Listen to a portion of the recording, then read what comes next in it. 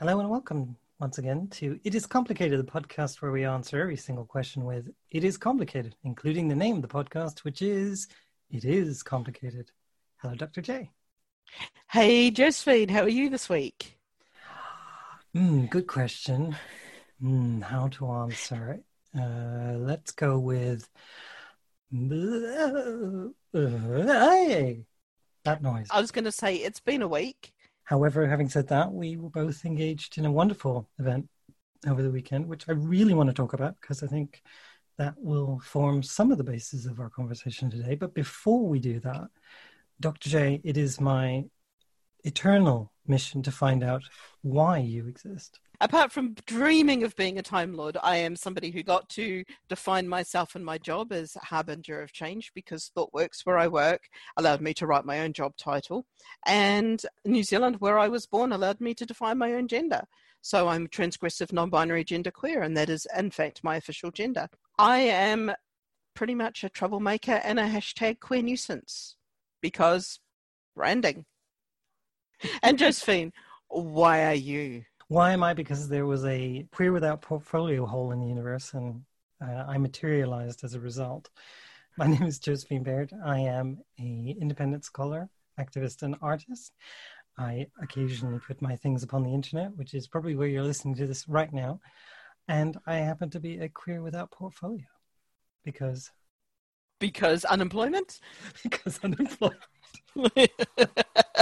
One of these days I'm going to get a portfolio and I can't say that anymore.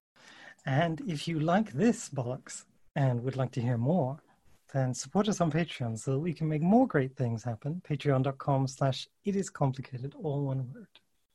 Well, we were chatting about what we did on the weekend or what we did on Friday night. And we got talking about how making stuff is complicated, how there are, as a producer, as somebody who puts things on, as somebody who creates things, there's complications in how we do that. There are complications in the way that we act, in the way that we build people together, and the way that we promote it, and the philosophies behind what might appear simple things from the outside, like how we pay people. Yeah, for sure. There's an ethical process that goes into, for want of a better word, queer event production that I don't see as often or rarely at all in any other form of production.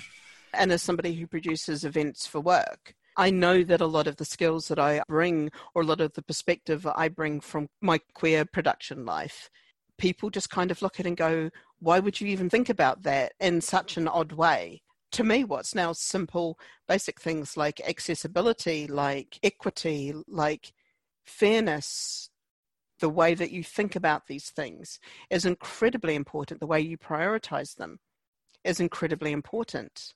It's our history or experience of creating events or trying to create events and how those complications have taught us. I know for me, it's been a learning experience over about 20 years or so to figure out the better ways to do this, and especially the most accessible ways to do this.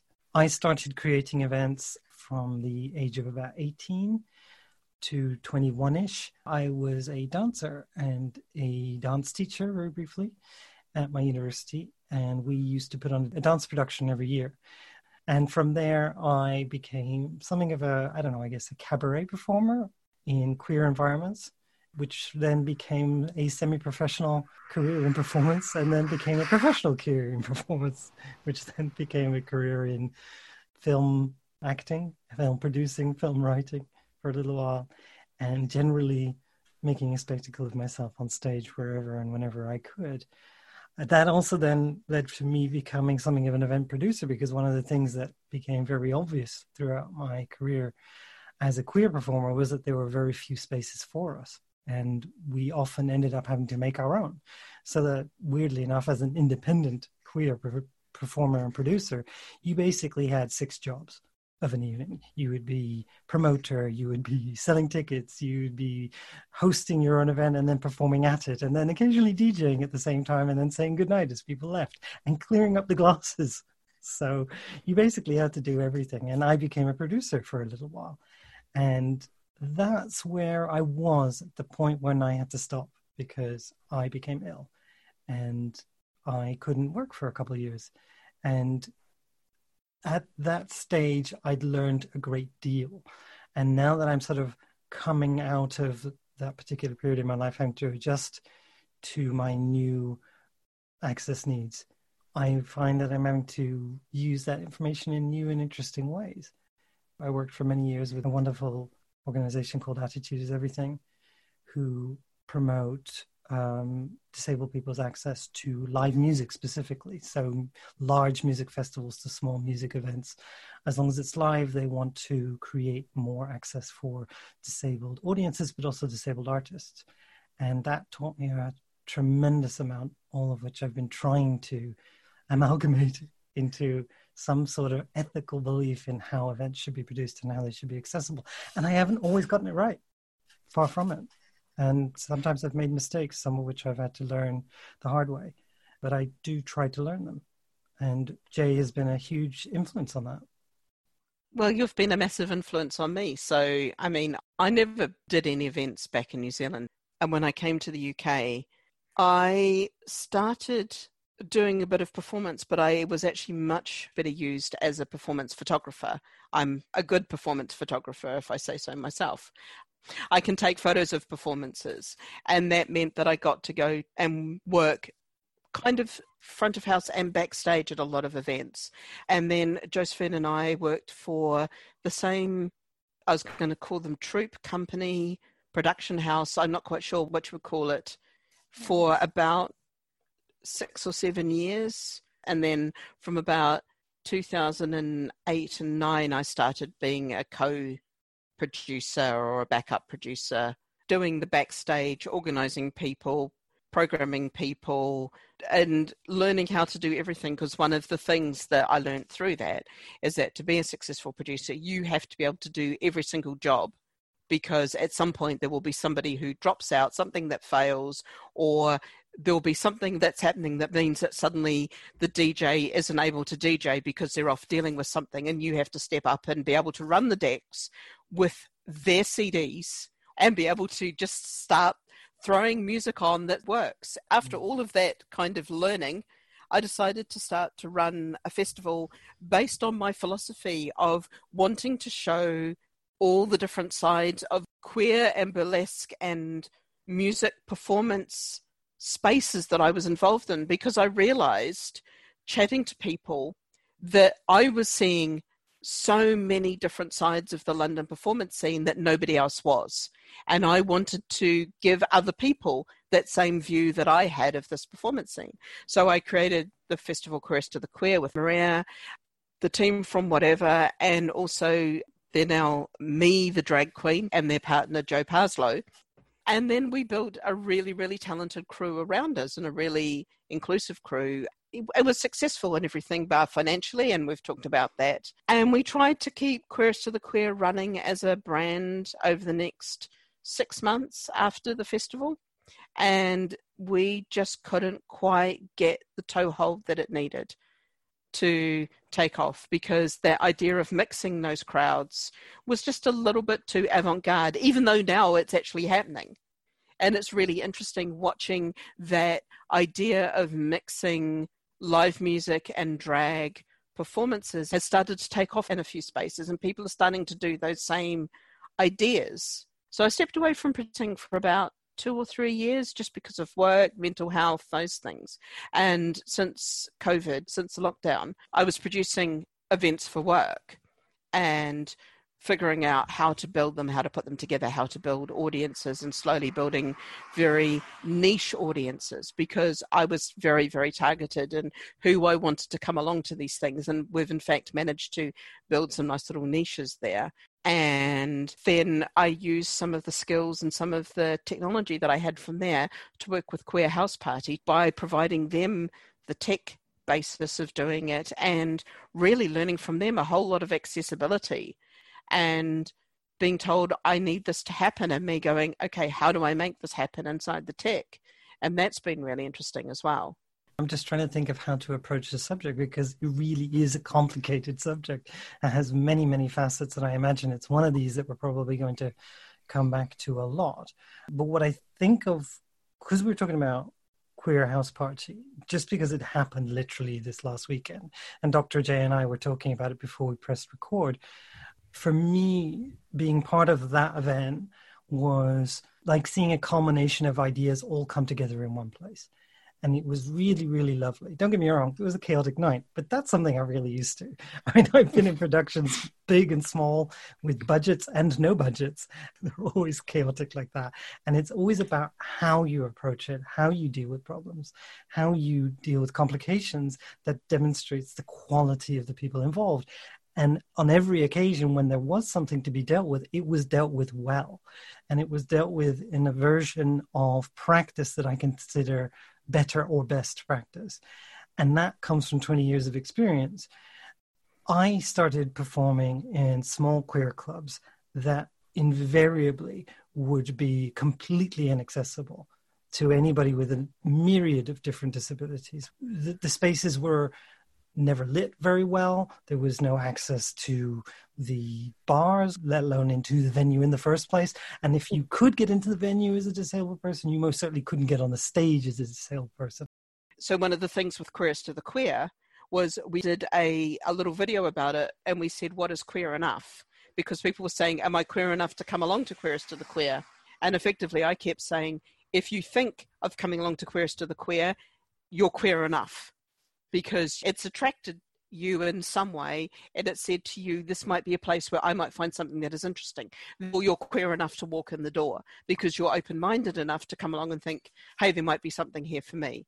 And the questions I've seen come up time and again, especially where communities who are producing large events seem to ignore or forget entire sections of the culture that they would hope to be accessible to. So whether that be community members who are just not made to feel welcome because they're just not included in any way. I've been to several clubs where it'll be like, well, we're sort of for women and non-cis people. And even then the trans people are going, yeah, but do you really mean me? Or do you mean the sort of trans people that you normally associate with? The cultural access is a real question. And the weird thing was that some of these things were way too normalized. So, for example, there would always be a really good excuse for a lack of physical access. Well, you know, we have to run a club in this tiny venue because there are no other venues and this venue happens to be inaccessible. And if we didn't run it, it wouldn't happen at all. And to my shame, for a long time, I would accept that as an excuse and say, okay, yeah, especially working in London where venues were really inaccessible. And don't get me wrong, Stockholm is pretty much just as bad. And we would constantly have this conversation, like to the point where we came to the conclusion that no, actually, it's not okay. It really isn't. And I'm really glad we finally learned our lesson. I had to learn that lesson. And I learned it in part from working with Attitudes is Everything and working with Dr. J, because every time we've done an event together, you and I, you have been really, really clear about access in all levels. So not just, as you said, about disability access, but in terms of cultural access, about welcoming and making very, very clear, and I mean literally clear, you have to say it, being very welcoming and trying to invite in those communities that are often left out for one reason or another. One of the things we did with Queerest to the Queer, we focused on ensuring that there was a good mix of people who we put on stage, and it wasn't tokenism. It wasn't, okay, so we've got 10 performers and they're all white. Okay, maybe we need one black act on there, which is what you often see people saying when they're not thinking about it in the right way or in the way that I would think about it. Because it's not saying that my way is right, it's just saying that's my way of approaching it, is to go, what space can I give to somebody? How can I give somebody the room to bring stuff on? We set up partnerships with parts of the Black community and connected with LGBT Underground and Kaiser Rose from Black Lives Matter. And I gave them a room and a budget and just said, go for it, curate, put on a space because this is yours to run. And that to me was really important, of saying, here's a space and go for it, rather than, okay, well, tell me your 3 top performers and I'll put them on the main stage.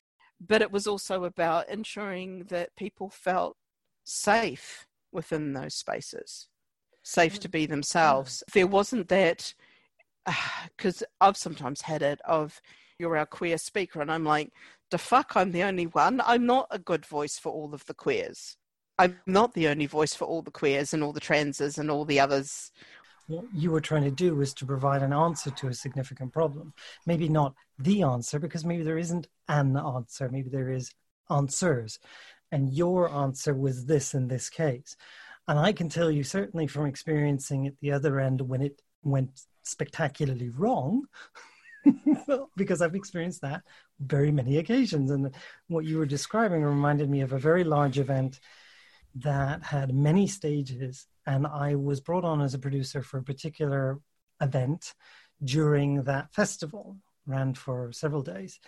And part of my discussion with the production team was discussing their main stage. They had several stages and they had a very, very large main stage. And I said, well, my event is sort of off to one end. And they said, yeah, we are constantly being criticized because we don't put enough different acts on the main stage. Listen, Josephine, you have access to different people. By the way, that just meant people who aren't white, cis, normative. And I was like, oh, great, I'm that person in the room. And they said, can you recommend some artists? And I said, actually, yes, I can. I'm going to go away and I'm going to get you a list of people who are very, very good, who have different access needs, who come from different parts of our varied communities, and who might represent an actual sense of the real diversity of our community. And I gave them a long list of names with as many people as I could think of. And I said, here is their phone number, here's their email, here's their website, here is video of their acts. I've done all the work for you. Here's a giant list. Pick several. I don't care who. And they picked exactly 0. And I did my event and nothing changed on their main stage. And I was like, wow, now I know what literal tokenism is.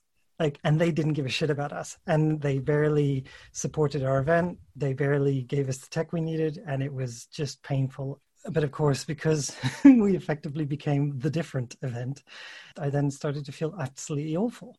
Trying to promote artists who really deserve to have that spotlight, to be center stage in these environments that are often spectacularly homogenous.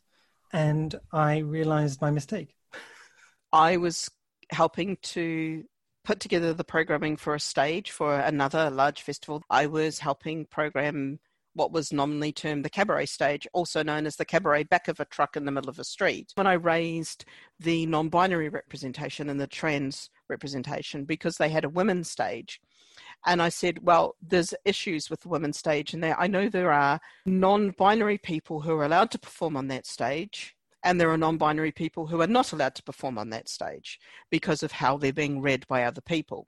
So why don't we be explicit and open that stage to non-binary people and be explicit about what we will have on that stage, so that we're not asking people to effectively not be their non-binary selves to perform on the stage and to allow all non-binary genders to perform on the stage. And I was told, no, that was a women's stage and that was what the women wanted. And if I wanted a non-binary stage, they would open another non-binary stage for me.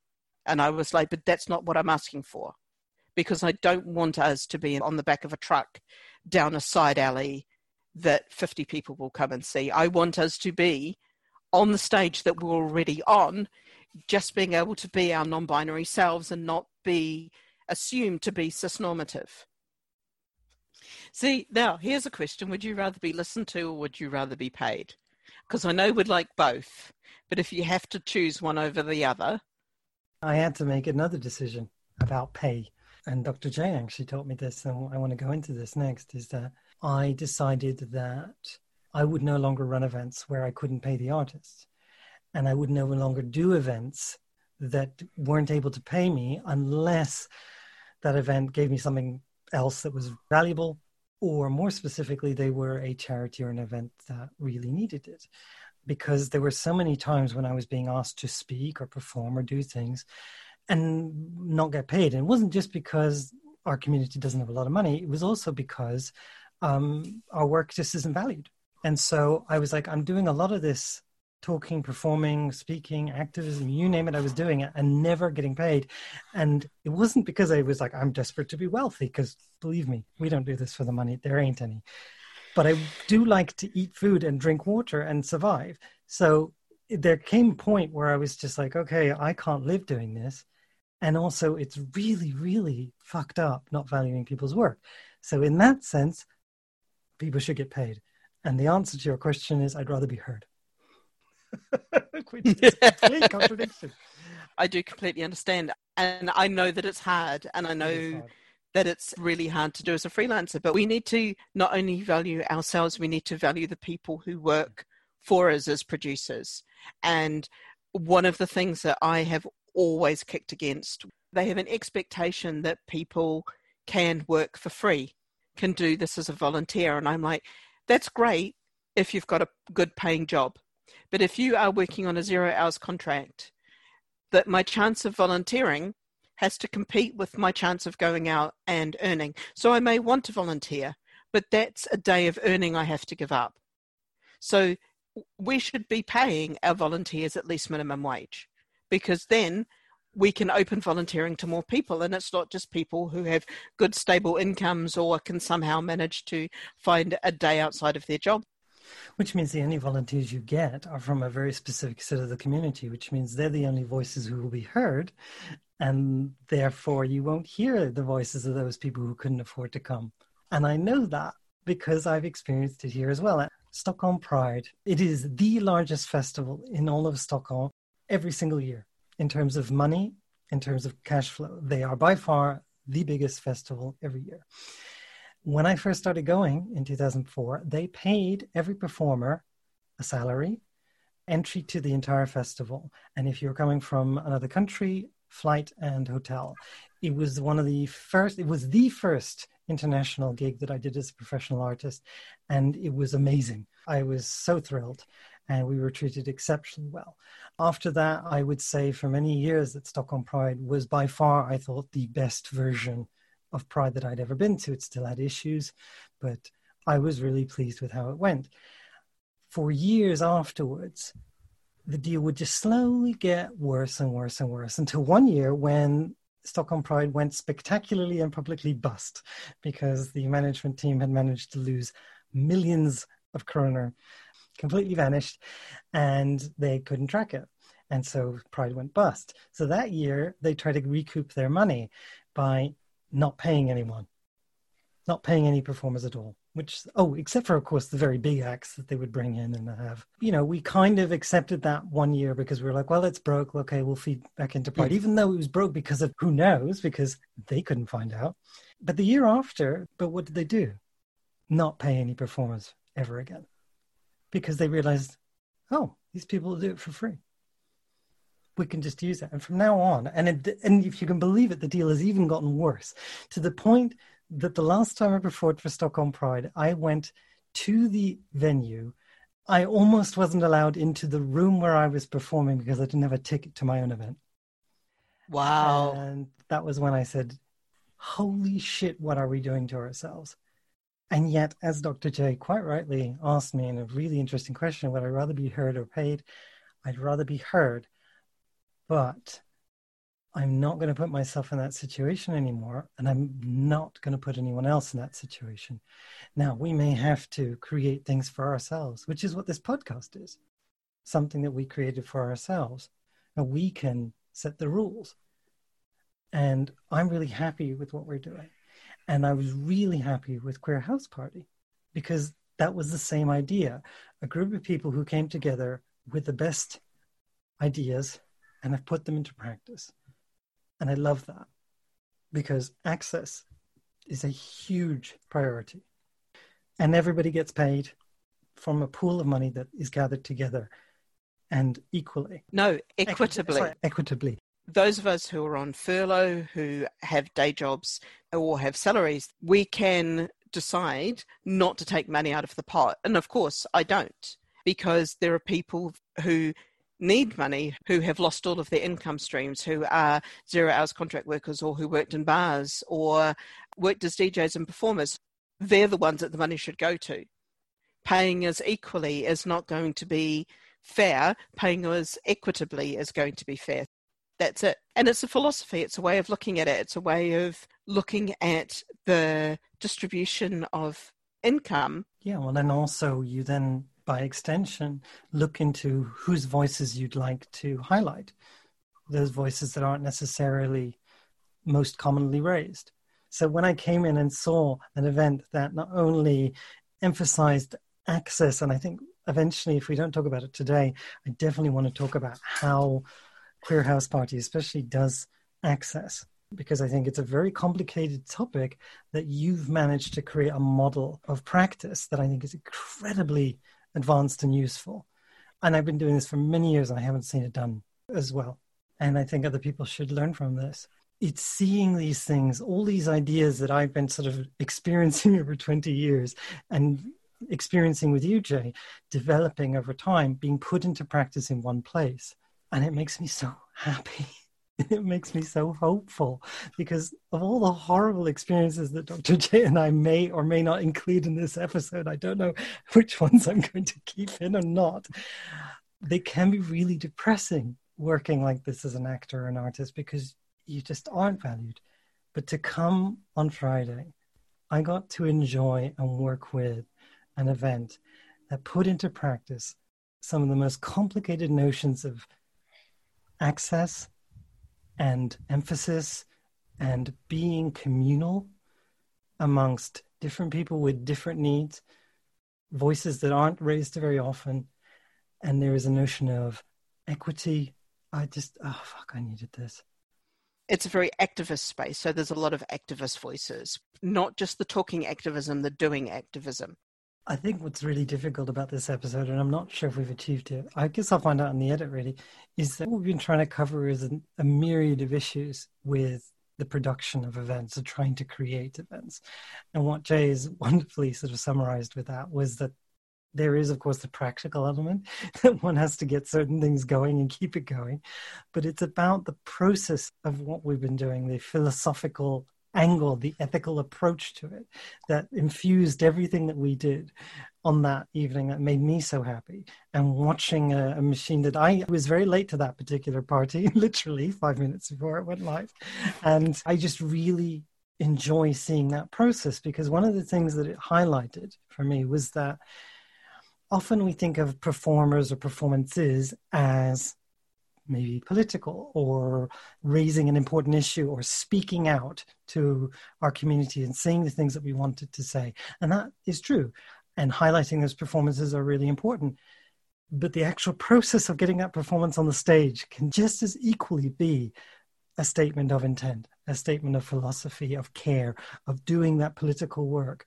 The massive amounts of organization that has to happen before anyone gets onto that stage or in front of that camera or joins that particular party to enjoy the space, to have that public moment of support or to share their story. That process from beginning to end has to have the same values that you would like to see on the stage. It has to have the same process. And to discuss that process with Jay, as we often do, has been something we've been doing for many, many years. And I'm really enjoying getting to be able to record some of that now, to say, this is our history. We haven't always done it the way we'd like to now do it. But because we've gone through that process for as long as we have, seen it done the wrong way, we've come to a point, I think, where we've learned that the whole process as a gestalt has to have the same philosophy. And that philosophy has to do with raising voices that aren't heard, structurally changing things so that people can be accessing it in every single way that means, whether that's physical access, sensory access, mental health, other forms of identity, whatever it is, all forms of access. And I really like talking about that. And I think it's probably something we're going to keep talking about. There's so many things that if you've not got the right mindset about it, if you're not centering yourself on that inclusion, if you're not centering on ensuring you're making space with your privilege has given you access to technology or platforms or something, and you're able to use that to make space to include more voices. And that's that core mindset. That's why the organization that I used to work with was called Attitude is Everything. Suzanne Boll, who started that organization, would explain it very similarly to the way you just did. because she would go into venues that were in England would be called a listed building, which means a building that cannot be changed because of its historical context. And they would say, we can't remove the stairs, we can't do this, we can't do that. How can we make it accessible? And she would say, you can put yellow strips on the staircase so that somebody who has a visual impairment will see it more readily. You can provide menus in accessible formats. You can provide an auditory loop. You can provide people who've been trained to be aware of access, even if it's just that, because attitude is everything. You can approach this with an open and conceptual mind that's ready to learn. Now, these models didn't exist before people actually started doing something about it. And that's why I'm still learning and Jay's still learning, and we're all still learning, because those models, our culture did not make available for us before we started doing these things. And we will continue to put that into our work here on the podcast, or anything else that you would support through our Patreon. And that was a really good segue into self-promotion because branding. But we will put this into all of our work, I have no doubt. And I'm sure Queer House Party, as it carries on, will continue to do so as well. It is just taking that attitude, that mindset, and center it on, how do I make this inclusive? Who do I talk to find out about how to make this inclusive? Do I have a blind spot on inclusion? Have I spoken to people who I wish to include and asked them what their needs are? Or have I just gone, oh, I've read a page and I think I do it this way? Well, yeah, and it's often that excuse that you hear is like, oh, you know, so-and-so community doesn't attend these events or listen to this music or is interested in being a performer in this way. It's like, no, that's not true. It's just the environment hasn't ever been accessible to them, and they know that, and so they don't fucking bother. There's a reason I don't attend open auditions, because I know they're not open to me, so I'm not going to go. So if you want someone to come into that community, you have to seek them out and you have to do the work. You can't expect someone else to do it for you. You can't expect them to tell you, or they probably are, because as communities, we tend to need these things and ask for them vociferously. We just don't get listened to in many, many ways. And that's definitely being shown right now in the political movements that are prevalent right now. So yeah, a complicated topic that will very likely need more episodes of It Is Complicated. And you can find out about It Is Complicated in a number of different virtual arenas, one of which is Twitter. We're now in the trash fire that is Twitter. You can find us on It Is Complicated, because you have to skip off the last E, because It Is Complicated was too long for a Twitter ID, so we had to drop the last E. For now, it is my absolute delight to always ask Dr. J at the end of the episode, what would you like to talk about next week? We could talk about the removal of transphobia, hate speech from Twitter, and the removal of some people who support J.K. Rowling from Twitter. I'd rather, yeah, okay. Yeah, that sounds really good.